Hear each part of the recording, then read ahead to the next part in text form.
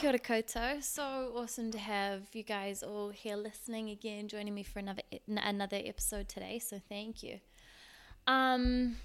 Today I wanted to talk to you guys about the topic of making informed decisions, because I think it's really bloody important to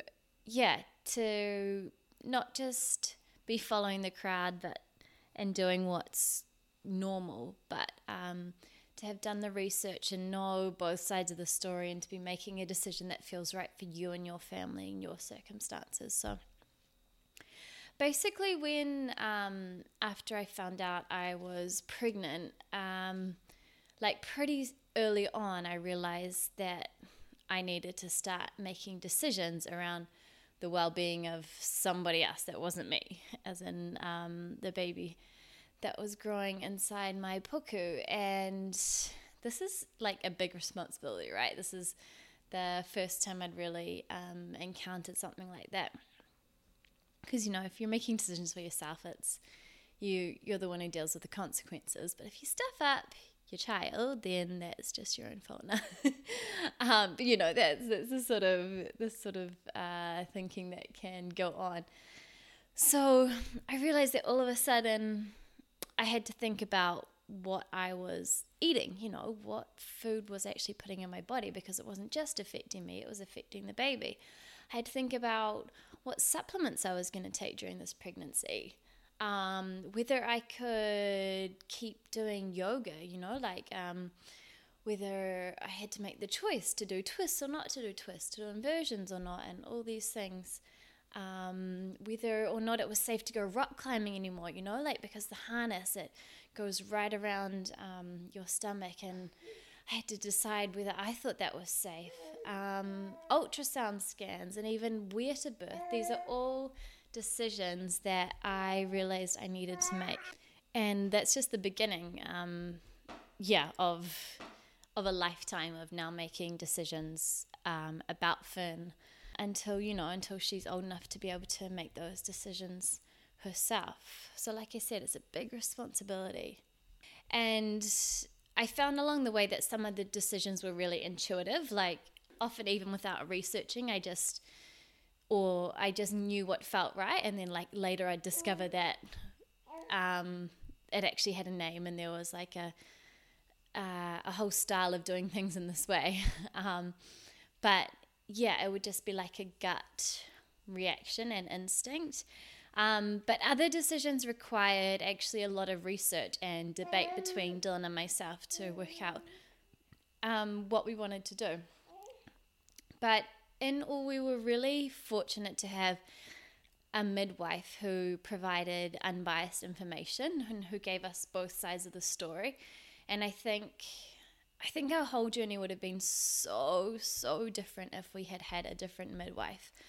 I can't actually speak too much about it, not having been in the position myself, but if you had a more mainstream midwife, I assume, and from anecdotes I've heard from friends and cousins, that there's just quite like a set way of doing things. And one of my main messages to you guys today is that you always have a choice.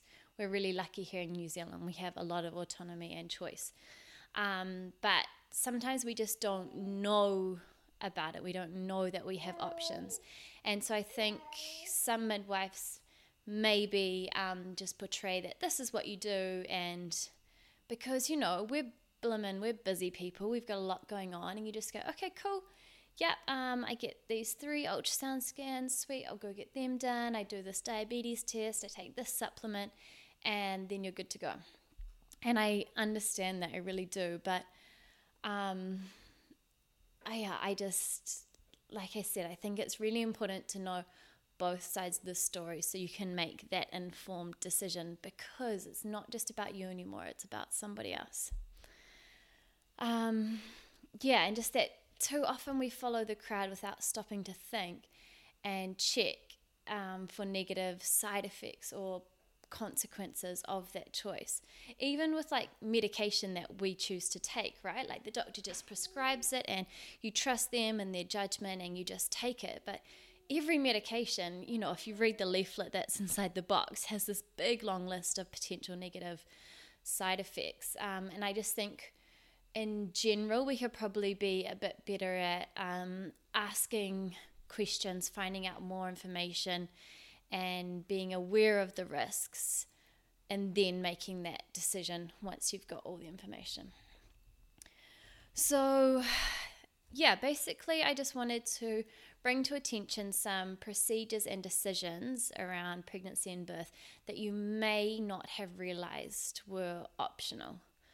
So I've got a big long list of everything I could think of, but I'm sure there's more. So in short, I'd like the message is just to question everything because, I don't know, for me that just feels good and that feels right to know that I've actually made a proper informed decision.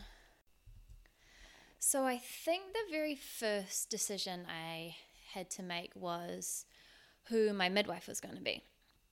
And, you know, it's pretty easy to just be like, oh, my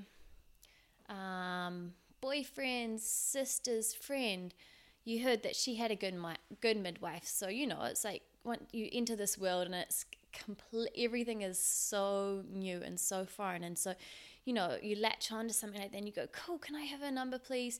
You get it, you call her up and you book her in to be your midwife. But this is a person that you're going to be seeing on a regular basis. They're going to be at one of like the most amazingly special and important moments in your life, giving birth to your child. And, you know, and it's a very intimate and sacred thing as well. So you really want someone there who you get along with well and that you feel really safe and comfortable around. So, what I would really recommend to you is when you speak to them for the first time, like absolutely like follow up those recommendations. It's like one of the best ways is word of mouth, right? But don't just lock them in straight away. What we did was we went and met up with, we actually just found on I think it was the Auckland Vegans page, there were some recommendations for midwives who were vegan friendly. And so we looked up their profiles on the New Zealand midwifery site and basically just chose the one who we just like read her little bio and we were like, she just sounds like our sort of person. So we called her up, but we just said, hey, can we just meet up and have a little chat first, just get to know each other, see if we think it would be a good fit. So we did that. We asked her some questions and I left just knowing straight away that I felt really comfortable around her, and I felt like she would listen to me and support my decisions, which was really important.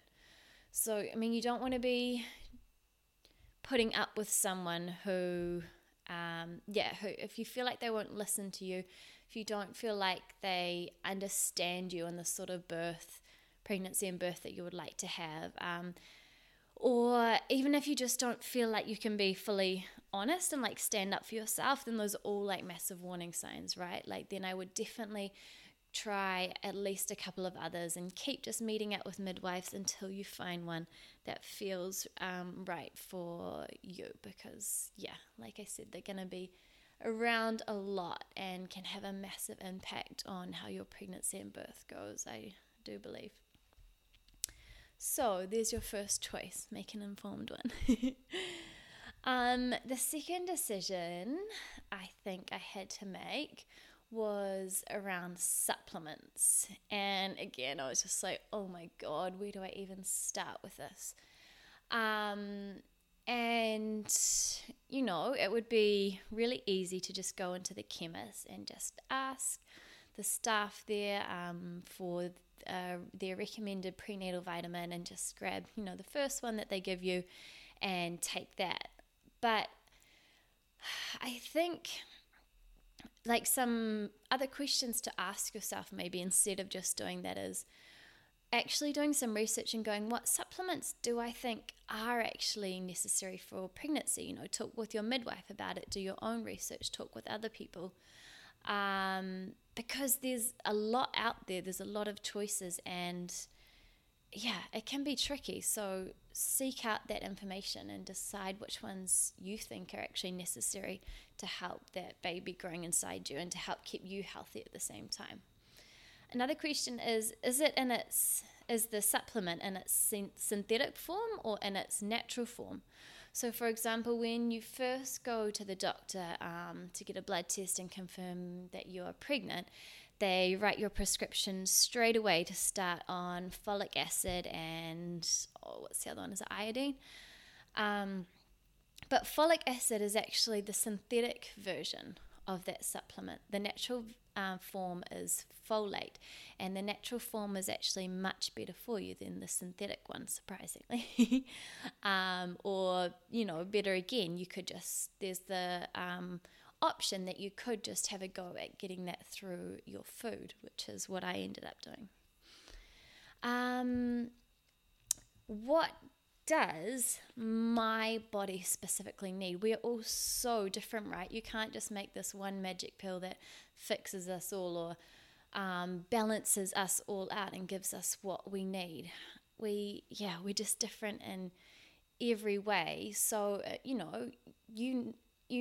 or otherwise you can do some research into actually getting a blood test and check, what am I low in? What do I need to boost my stores of? What am I already getting from my food?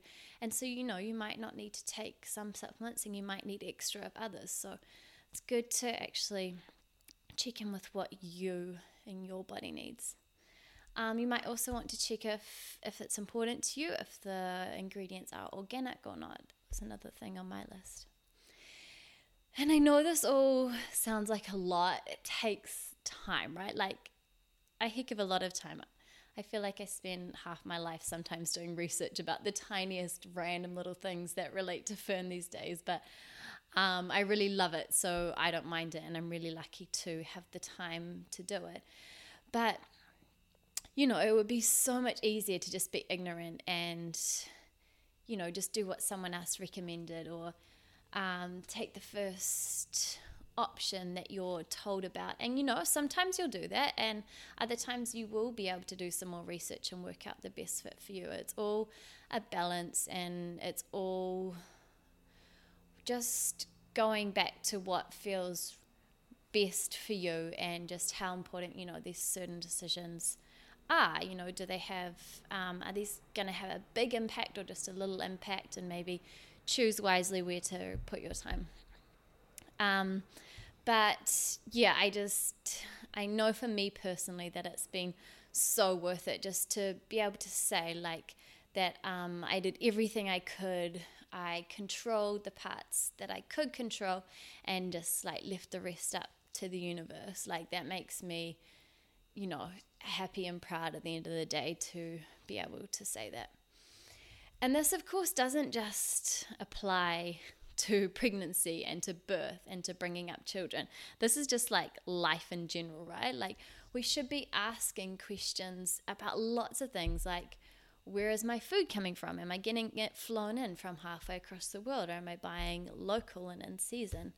What am I putting on my skin? Are you putting lots of chemicals on your skin daily that are being absorbed and are actually toxic in your body? Where does my rubbish go once it leaves the bin inside my house and once that wheelie bin outside gets emptied? Where does it go then? What happens to it? It disappears from our mind, but, it still exists. So, yeah, it's a way of living, right? To be always seeking out this knowledge and being curious and open and just wanting to know more so that you can do the best that you can. And one really cool tool that I wanted to share with you guys to help make these decisions is an acronym called BRAIN, and it stands for thinking through your options of B is for the benefits, R is thinking about the risks, A is thinking about alternatives, I is thinking about instinct, or what does your gut tell you, and N stands for nothing. What would happen if we chose to do nothing? And I definitely used this to help me make some decisions, especially when it came to writing my birth plan. It was super important for me to be really organized and have all of that research and thinking and those decisions made, so that when if one of those scenarios was playing out, for example, like I had planned a home birth, if I did need to be transferred to hospital and things end up looking quite differently, that I had very specific guidelines and decisions made about things beforehand. And so, it wasn't like you're in the heat of the moment and baby's stuck and you're going, and they're going, we want to use forceps, and you're going, what are forceps? Like what risks and benefits are there of this, and alternatives? And so I think when it comes to your birth plan, to have thought through all of those potential different pathways that your birth and everything could take, all those different options, to have them sorted beforehand. And I'd have like a plan A, B, and C, and from best to worst case scenario. That is just what felt really good to me, to do that work, to be prepared, and then to just let it go, and then just focus on the positive, like on the best version of that, on the birth that I was really focused on allowing to happen. And knowledge is power, right? So I've heard people mention before things like, I'm not allowed to do that, or my doctor won't let me. Like, for example, if going past 38 weeks or your due date, like saying, oh, my doctor says I have to be induced now. But you always have a choice, right? Like, of course you want to listen to their informed medical opinion. That's really important. But you also want to check, like, because they're focusing on the benefits, right? That's what they're looking at. But it's also important to be aware of the risks, to think, are there alternative options? And what does my gut say, and what would happen if we did nothing? You always have a choice. So I've just got a big list here of a whole bunch more examples of where you have a choice, and some I'll just mention really briefly, and others I want to elaborate on a little bit. So here we go. Number 1 is the flu vaccination in pregnancy. You don't have to have this. I chose not to. And as always, like, I feel like I don't even need to say it. It's just implicit, but I'll say it anyway. Some of these I will share, like what we chose to do, because I think that helps people to hear. Like, for example, probably most of them we chose not to do. And so, it's just nice to hear that somebody has actually, made those choices, and, Fern's turned out all right so far.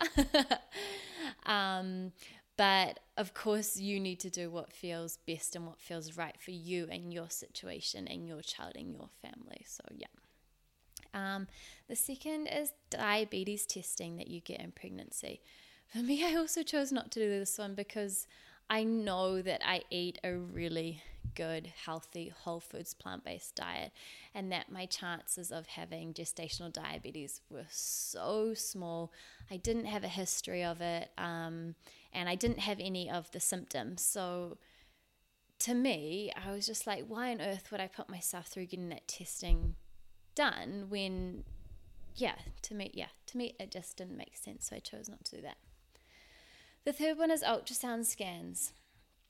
This is a big one that I am going to expand on, because I think these days it's just seen as absolutely the normal, and it's what you do, right? You have, I guess, the general like normal set of scans would be having the 3 scans during your pregnancy. And there's a lot of excitement around getting to see that picture of your baby. And like, don't get me wrong, I fully understand that. And I've heard people say like, oh, that was, I was able to like really believe and like connect with my baby when I saw that picture on the ultrasound. And I think that's really beautiful and really special. But I also don't think that they are all necessary, and that ultrasound scans are as safe as we are led to believe. That it's become a little bit too much of like, showing off your picture. What am I trying to say? It's not coming out exactly how I want to. There's a lot of novelty around, being able to put that scan on Instagram or on Facebook and share it with people without, I think, people realizing that there can be potential negative consequences of those ultrasound scans. So I just wanted to run through that tool I gave you guys of using the acronym BRAIN and apply it to this situation of, say you were deciding whether or not to get ultrasound scans. And so this is where, I think where I wonder if perhaps more mainstream midwives would just say, here's your, you have your first scan at, what is it? I don't think I wrote it down, did I? My memory is not the best. Oh, here. Okay, no, I do have it. I think you have it around 12 to 14 weeks, that first scan. So, your midwife might just say, you have a scan, here's the paperwork, fill it out, go get it done, and that's what you do. And you might not even just stop and think, like, hold on, like, is this best for me and my baby and our family? Like, could it cause them any possible damage? Is this safe? Has it been tested? But whereas with my midwife, she did provide us with that choice. She said, you have the option of having a scan now if you wish and if you think it's necessary. But in saying that, I did actually, when I looked on the Ministry of Health, the website about ultrasound scans, it does actually say you will be offered a scan at 12 to 14 weeks or whatever it is. So maybe that's just maybe I've got that story wrong in my head, but I just feel like they've become very common in the norm when maybe we should be a little bit more concerned. Okay, so here's applying it to BRAIN. So B stands for the benefits. So some of the benefits of having an ultrasound scan. It confirms that you're pregnant. So it might be nice for you to double check if you'd had the blood test results back, but you're still kind of like, I don't know. They're super beneficial in checking if the egg has implanted in the uterus correctly. And, that's your safety at risk there. So, that is a big benefit of getting that first one. Another benefit is to see if your baby has formed, quote unquote, normally. So that's that second anatomy scan, they check literally every single part of your baby, their fingers, their toes, their limbs, the chambers of the heart. So obviously that's amazing technology that we could know all that long before we even get to see and meet our baby. And you can check the size. So all great things, and I fully understand why people choose to get them. But the next one being risks, and these I don't think are often talked about or well known. And the main one that I found with my research was that ultrasound has never been properly tested on developing human beings. Although there are studies showing damage to animals, that it can affect their brain structure, and long-term effects have never been studied. So, that's kind of like ringing a few alarm bells for me, going, hold on, this isn't quite as safe as we're maybe led to believe. Alternatives. What other options are there if I choose that I don't want to have scans? So one alternative option is only having an ultrasound scan if you believe there is a complication or if things don't feel right. So, just waiting and seeing how your pregnancy is going and how you feel. If you feel great, you're tuned in with baby, they feel good, they feel healthy, your midwife's happy with how everything's looking. Maybe you don't need to get any at all. And I have a friend who did this. She chose to get no scan. She had a completely intervention-free pregnancy, and everything was fine. And yeah, I thought that was really, really brave of her to stand up and make that choice. You can choose to just have some and not others, and that's actually what we ended up doing. So we didn't get the very first one. We got the middle one, when was it? The 20-week scan, the anatomy scan. And the reason we decided to do that one in the end was Dylan was quite worried and had like quite a bit of anxiety around our baby possibly having like a disability, like Down syndrome or some chromosomal abnormality. So for him getting that test done, and they can't like completely confirm or not anything, but they can give you a better idea. And so we had that done and things looked pretty good, and so that was able to put his mind at ease a bit more. So that was us weighing up the benefits and the risks and going for an alternative, and just having one of the 3 scans.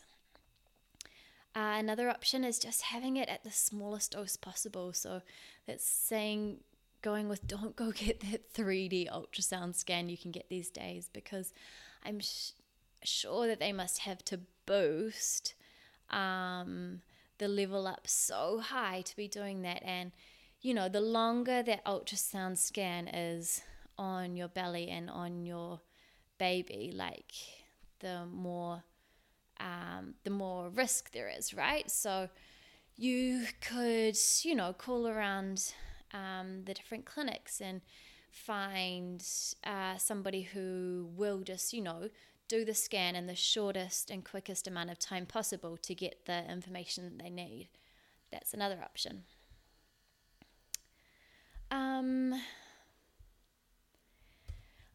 Instinct. What does your gut say? Only you can answer that one. And last one, nothing. What would happen if we did nothing or chose not to have any scans? And here I just want to add, because I actually had a really great conversation with a friend about this. She messaged me saying, hey, we've got a potential scan coming up soon and I can't decide whether I want to have it or not. Like, I'm really finding it really hard to make this decision, and I completely empathize because, with all of these, you can fully see both sides. But her history and her situation were very different to when I was making that decision. So I said to her, if you're going to be really anxious and wondering, like every day, like, is my baby okay? Like, I wish I'd had that scan, then I just would have known. And then that doesn't sound like that's the right decision for you. If getting that scan puts your mind at ease and allowing, you to not stress, and so your body to not be stressed and your baby to not be stressed, then that probably is the best option for you. That's weighing up the benefits and the risks. But a perspective that I always tried to take it back to, and again, it's much easier said than actually done, is always trying not to make decisions from a place of fear, but instead to make them from a place of love and choosing to trust in my body and the process, and that it knows exactly what it's doing, or just kind of more like leaving it up to fate or up to the universe, that whatever will be, will be. Dylan and I had a lot of debate about this topic of the scans. It's something we were quite divided on. So I think we came to like a really nice compromise. in the end. But I remember we'd always go back to that nagging thought of like, what if we chose to have no scans, what if something was wrong, and if we found out earlier and we could have maybe done something about it. That was a big one for us. But so yeah, it's doing that research and going, okay, if this is wrong, like what could we actually do, and would we actually choose to do that? So yeah, this one is a big topic. But I did find this quote which I thought was really great, and that was that current advice to women is that since alcohol in large quantities clearly damages babies in the womb, the only safe strategy is total abstinence. Ultrasound at high levels has been shown to damage growing brains. Maybe we should adopt a cautious strategy here too. So I'll leave you with that to think about.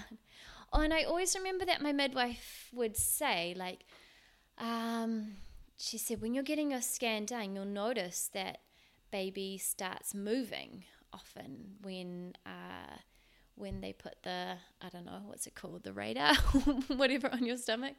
And she said that's not because they're enjoying themselves or they're showing off for you. It's because there's actually a lot of heat that radiates out of that ultrasound, and they're feeling that and they're moving to get away from it. And that kind of, that just made me go, okay, I don't think I want to do one of these unless it's really necessary. All right, more things we have a choice. Number 4 was where to birth. That one's pretty self-explanatory. But, again, some people just go, you birth in a hospital. That's what you do, right? They might not, or they might only know about the hospital or a home birth, which sounds like far too crazy and hippie. And but there's in between choices like birth care, or again, always options. Number 5 is being induced. You have a choice about whether you want to get that done or not. Number 6 is fetal monitoring in labour. Number 7, having meconium in your waters, meaning a transfer to hospital. There's a certain time limit that they have on this, right? That your midwives will inform you of. I'm going to take a guess. I vaguely remember. I think it was something like either 12 or 24 hours.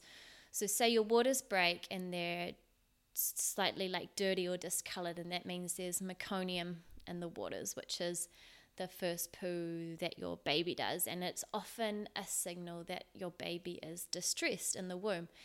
And so as a safety precaution, they say that if you haven't gone into I'm guessing it's like if you haven't gone into active labor for whatever the time period is, that you then need to transfer to hospital.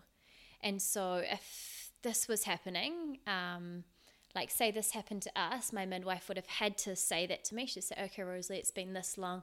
I need to advise you to transfer to hospital. But I still have the choice to say, no, I want to wait a bit longer. But, I wouldn't just want to make that in the heat of the moment. Again, I had it in my birth plan. I'd already done my research, and I knew that, depending on what certain other tests and results were showing, and the midwife checking in with me and the baby, that there is actually the possibility to wait it out a bit longer, and everything to still be safe and okay. But obviously it's very situational and depends, but you do have a choice. Number 8, having vaginal examinations to check your dilation. I didn't have any of these. They weren't necessary. It was in my birth plan. I didn't want them in case, like my midwife definitely knew, but just in case she wasn't there for any number of reasons, whoever was there knew that was a wish of mine, unless absolutely necessary, if it was an emergency and they really need to check, of course. At the end of the day, it's like that choice of having a home birth. People are like, but will you go to the hospital if something's going wrong? And it's like, of course. Like, I'm so grateful for hospitals and doctors and all of their knowledge and research in these emergency situations. But it's when it's not that I think we just need to take a step back and realize sometimes that intervention isn't the better option. Pain relief in labour, you have a choice. the position that you're in. So if you're in the hospital, and if you watch any movie, usually the way that a woman gives birth is lying down in a bed. But okay, the way that my midwife would always explain it was, think about trying to do a poo. Think about lying down in your bed and trying to do a poo. Like, does that feel like it would be good or easy? And you think no, right? And it's the same like motion and sensation and action of giving birth. So you want to be standing up on all fours, like crouched over, in a squat, all of those positions. I mean, think about gravity, right? Like, you want gravity to help you to push your baby out. And lying on a bed isn't the ideal position for that. So, just know that if you're in hospital, you don't have to be in that bed. You can choose to get up, to move around, to lean on the bed, to be in the position you feel comfortable. Choosing whether or not for forceps to be used. If you want delayed cord cutting, if you want a lotus birth where the umbilical cord and the placenta stay attached until it naturally, dries up and falls off, you have that choice. If you end up having a cesarean, you have the choice of taking some of that vaginal fluid and rubbing it over the baby to get those, all I can think of is juices, which it is that, but all of the good bacteria that help to seed your baby's gut and that they get if you have a vaginal birth can be missed when you have a cesarean, right? So you can do these things that even if it's not your dream birth that's happening, there's still little steps you can take to make it, make that situation a bit better and have the best outcome for you and your baby. Choosing to have skin on skin and to breastfeed your baby straight away. This one, I was so massive on, you guys. Like, in my birth plan, I just had it written out so clearly that I was like, if I end up in hospital, or if anything to do with being in hospital, like, I don't care unless it's an absolute emergency or absolutely cannot happen. Like, I want my baby put straight on my chest, have skin on skin. If I'm not available to do that, then I want it to be with Dylan, with her dad. And if my baby has to be taken away from me, then Dylan must go with her. I don't want her being by herself. So yeah, some other things to think about. Okay, a few things for after the birth. So it's recommended that you give your baby vitamin K just straight after they've been born. We decided that wasn't necessary.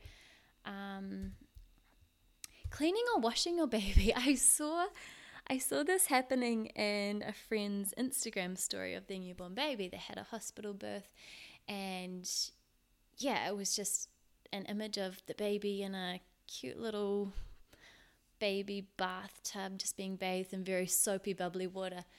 And it was just such a strange sight to me, just because it's not something that I would have ever wanted to do or have chosen for Fern,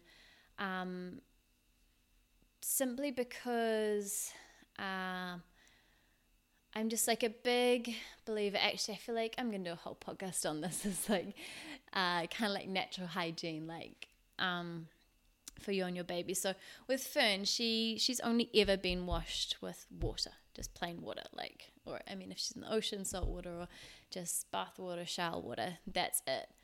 I have the belief that lots of things are far too clean these days, and that soap and body wash and things you put on your skin can actually wash away the good bacteria and the good layers that are there and protecting your skin, and all work in harmony to balance your body and keep it running well. So to me there's it's not a choice that I would make. And so if if we had ended up in hospital, that's something I absolutely would have said, like, don't take my baby away and clean them, please. Like, I'm so happy to just have them as they are. What's it called? Having a mind blank. Let me look it up.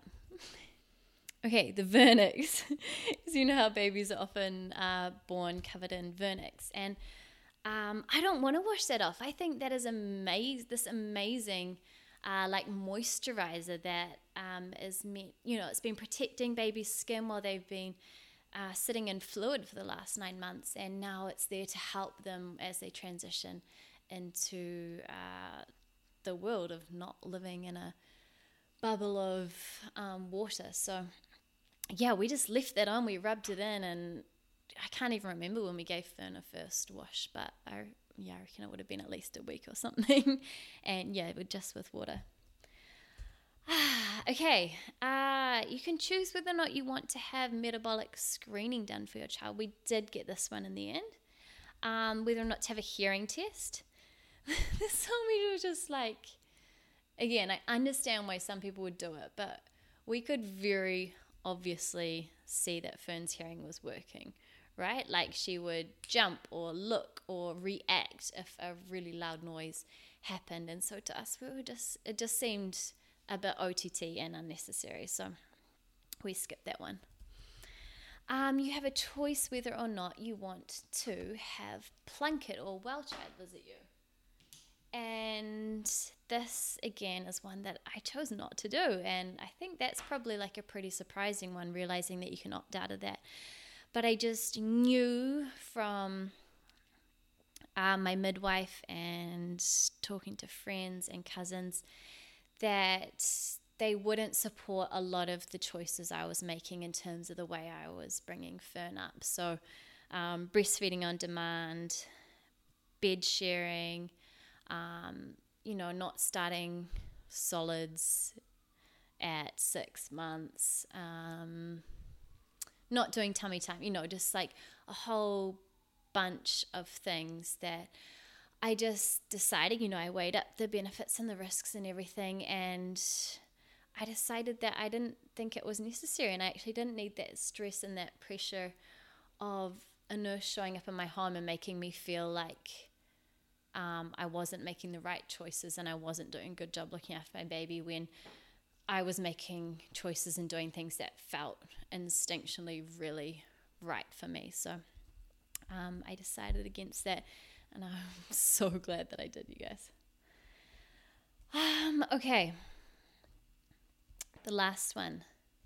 It's a biggie, you guys, and that is vaccinations. Now, I think that vaccinations are probably like one of the most sensitive and controversial subjects out there. And I know a lot of people are afraid to, spark up a conversation with someone about them or share their opinion, especially if they've chosen not to vaccinate, because, it's just a subject that people have a lot of feelings and emotions and opinions about, strong opinions about. But I do want to share a bit about them. So for me personally, I'm not anti-vaccinations, but I haven't yet been convinced that they are as safe and effective as we're led to believe, or as safe and effective as the government pushes on us and leads us to believe. And I think that it's really important that everyone knows what is actually in these vaccines, and that there are potential negative side effects before choosing to give them to their child. So I'd say this is just one of the most common things where the government very strongly only shows one side of the argument. And they have massive campaigns around vaccinations, you guys. The latest one, I saw a little comic the other day. It said FOMO, and it was,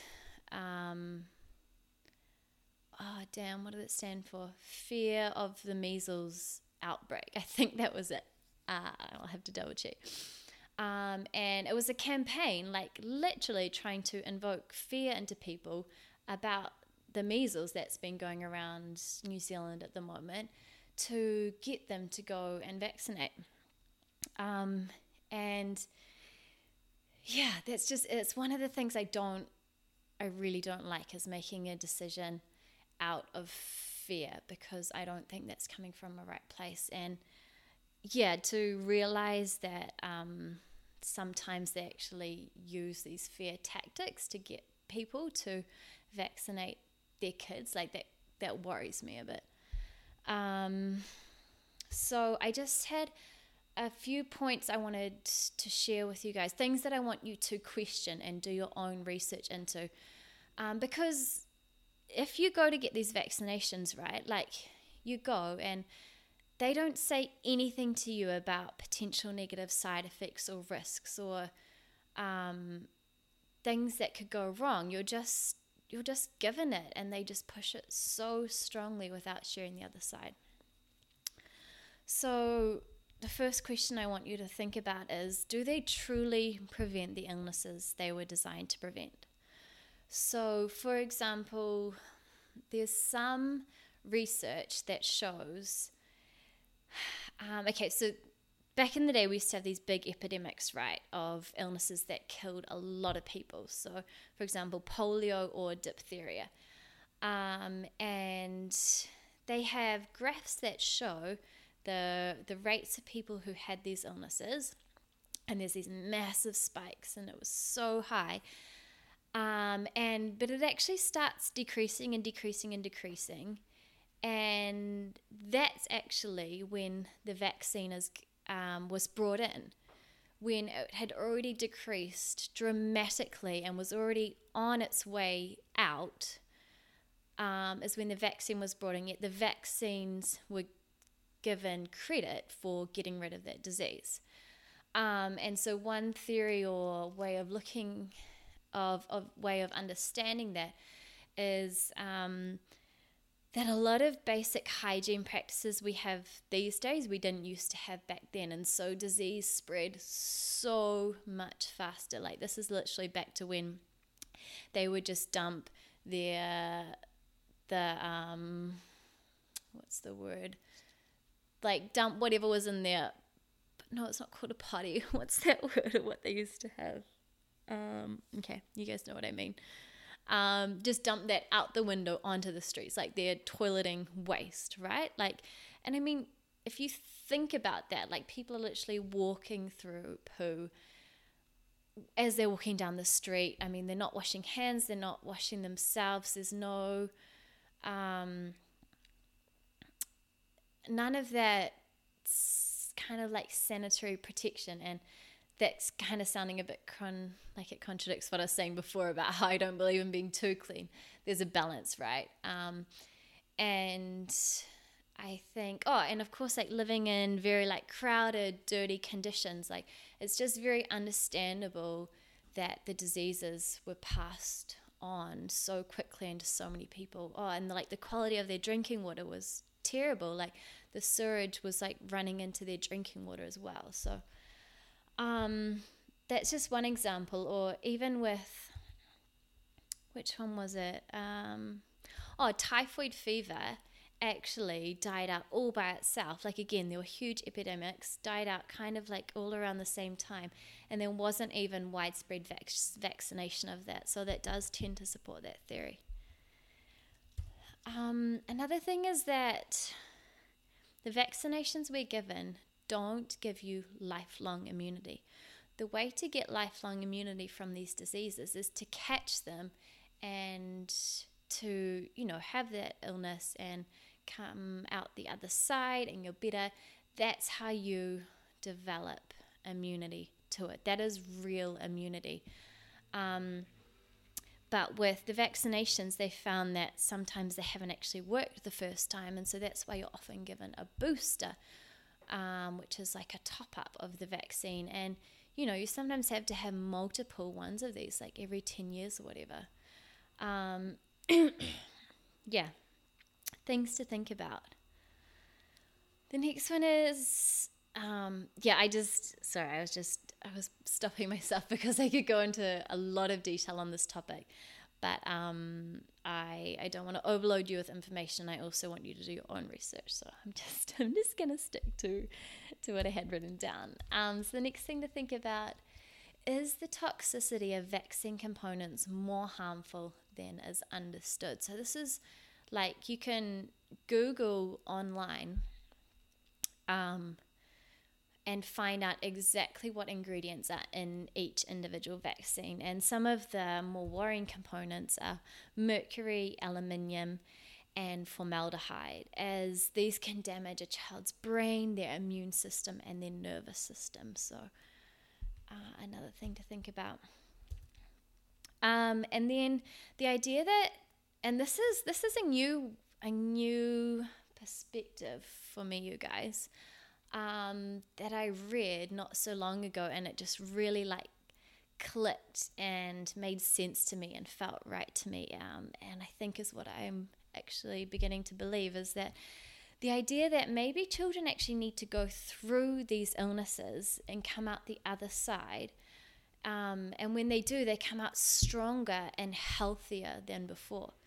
And I've heard stories of parents who say after their child's, had measles or had chickenpox or whatever it was, that they have these huge developmental leaps afterwards, and that and I found that super interesting. And now they've got this lifelong immunity.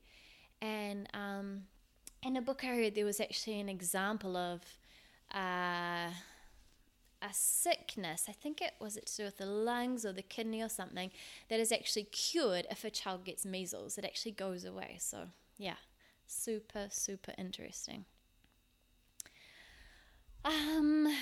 So I just wanted to present some other options to you guys. So if you're hearing a lot of this information for the first time and going, okay, I always thought like vaccinations were good, but now I realize there is actually another side to the story. I do want to know more. There are other options. It's not all or nothing, right?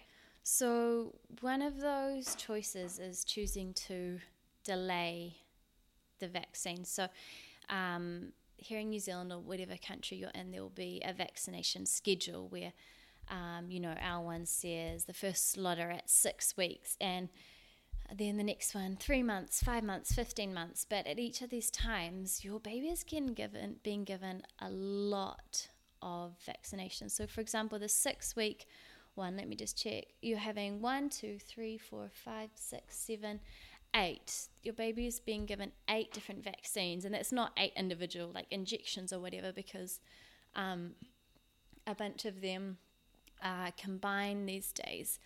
And then boosters, like repeated second dose of all those same 8, are given at 3 months, and 7 of them are given again at 5 months.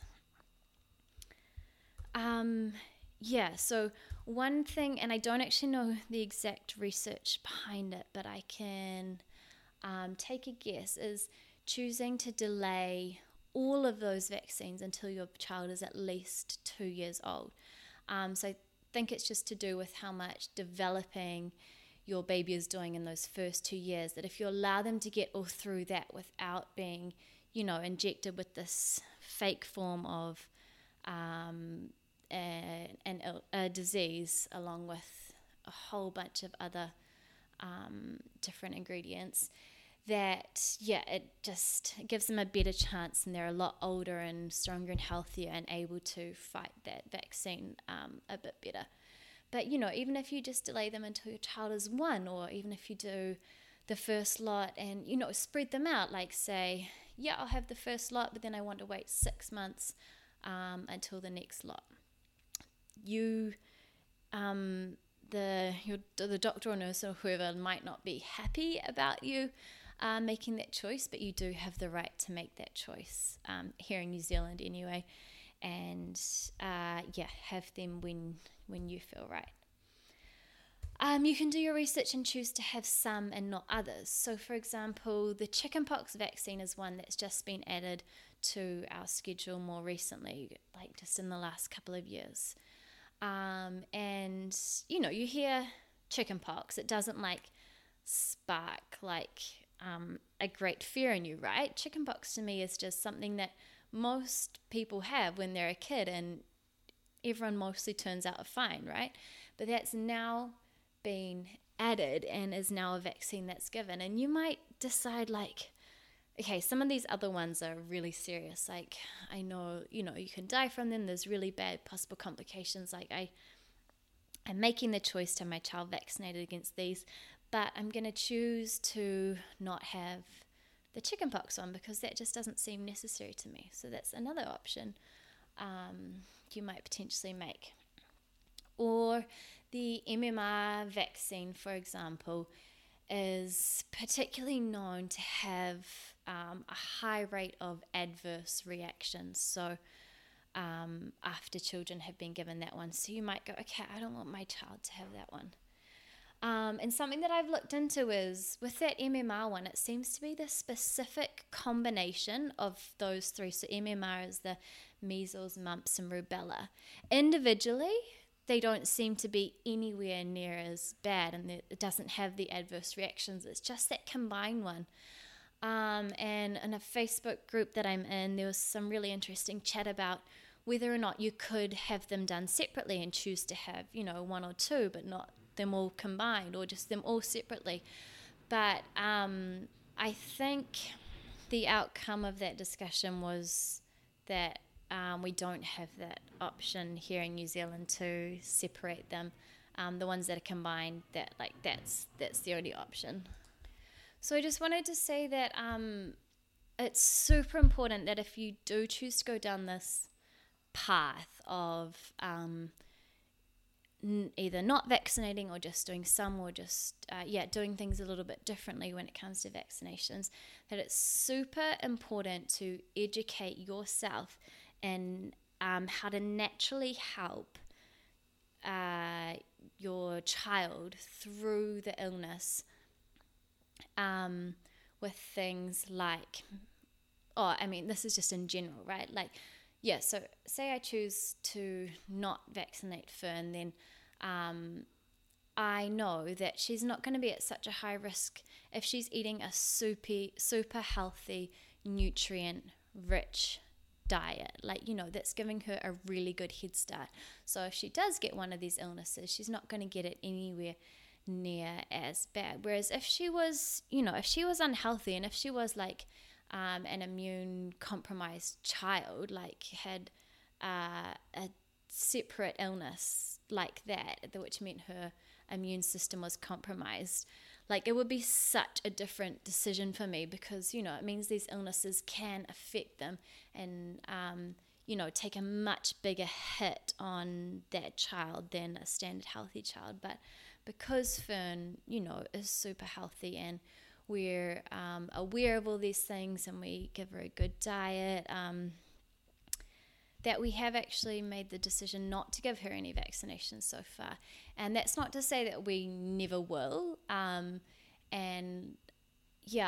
For me personally, I just want to continue to have a super open and curious mind about it. And I'm so open to anyone sharing research or thoughts or ideas or anything. And science is always changing, right? Like, our ideas and our thinking at the moment is based on certain research, but in 5 or 10 years, there might be some very different research showing actually what we thought used to be good for you isn't actually. So I think it's just so important to stay open and just constantly reassess depending on where you're at, where the research is at, and what you know.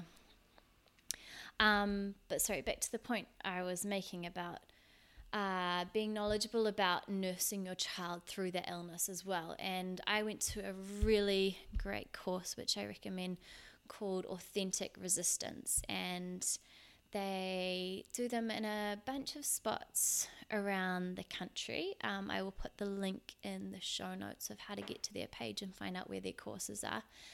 But they speak a lot about vaccines and the history of them, and share both sides of the story, the benefits and the risks. But they also share about homeopathy and how you can use it to naturally support your body through an illness. And I had no idea about homeopathy before having Fern. But I've loved delving into that world, and we've actually ended up using it quite a bit with Fern so far, just even for really small things like teething or her just being out of sorts. And I've had really good results with it. So yeah, I personally can recommend it and know that it's working well for us at the moment. We even used it on Dylan once when he had this terrible headache, like couldn't even get up or move or anything, and a fever and just all sorts of Dylan just never gets sick, so for him to have something bad like that was like, what's going on? But yeah, we were able, homeopathy helped him to feel a whole lot better, and like I said, it naturally supports your body, instead of just covering up the symptoms or whatever. And knowing how to nurse your child through a fever, that's another big one. So often a fever is seen as a bad thing, right? Fern's never had a bad one, so I can't actually speak to the experience, but I can only imagine that it's super scary, right? Like your child is burning up and they seem really, really sick. And what is people's go-to? We've never had it in the house. I don't know what it is. Pamol, I think. Is that what you give babies when they have a fever? So they give them that because, every parent is wanting to just to help their child, right, and do what's best for them. And the child seems to get better. And so, I understand why you do that. But the reality of it is that fever, if monitored and, obviously if it's super high, you need to go get help. But if you're watching it and you have the knowledge and everything to safely nurse your child through it, going through that fever is exactly what needs to happen for your child to get through that illness. And it's the body's response, and it's not a bad one, it's a good one, because it means that it's fighting that illness and helping to get it out of your body. So just having the whole knowledge is power thing, right? Like having that knowledge and the confidence so that if and when these situations do arise, you know how to safely get your child through it, or okay, this is the extent of my knowledge, so I need to reach out and ask for help or take them to the doctor or whatever now. Okay, I think that's kind of most of what I wanted to say around that massive topic. But ultimately, the decision, as always, is yours, and you will know what is best for your circumstances and your child. So I'm just literally gonna leave you guys with that, because I'm sure it's given you a lot to think of, a lot to think about. If you have any questions about anything that I've shared today, you want to know more, you'd like some resources, to make more of an informed decision, as always, reach out. I'm so happy to help as much as I can, or to pass you on to someone else who's more knowledgeable in that area. Sending me a message on Instagram is probably easiest, or the contact form through my website works well as well. So I'm Crunchy Mama on Instagram, and Mama is M-A-M-A. I'll just leave you guys with a little update on us. Fern's moving a lot more now. She's a lot more mobile probably since I last recorded a podcast for you guys. She started rolling over onto her tummy. She rolls so easily back and forward all the time. And at the moment she's in that stage where she can push herself backwards but hasn't got up into the crawling yet. Our weeks mostly consist of going to our Te Reo immersion play centre group on a Tuesday morning, and then we have our Te Reo class on Tuesday evening.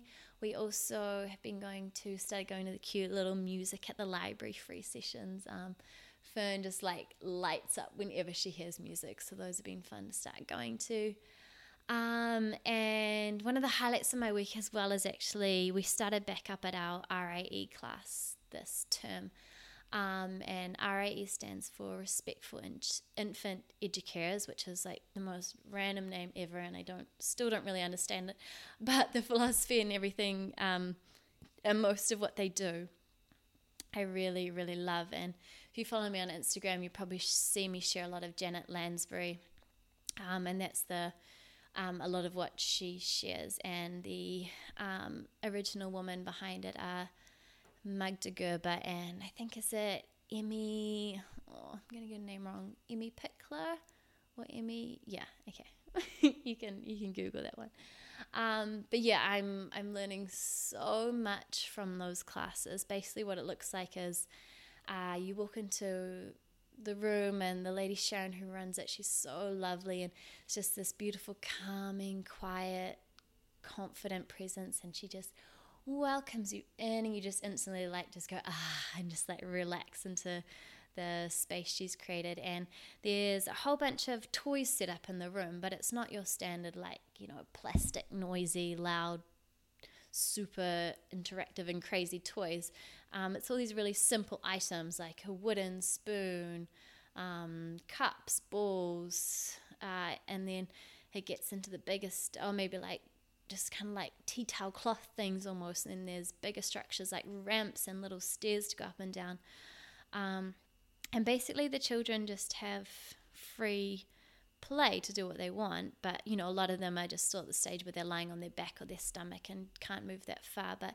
And I just get to sit there for an hour and a half and just observe Fern, and it might not sound like much, and sometimes Dylan's like, are you really paying to go to this? But you have to experience it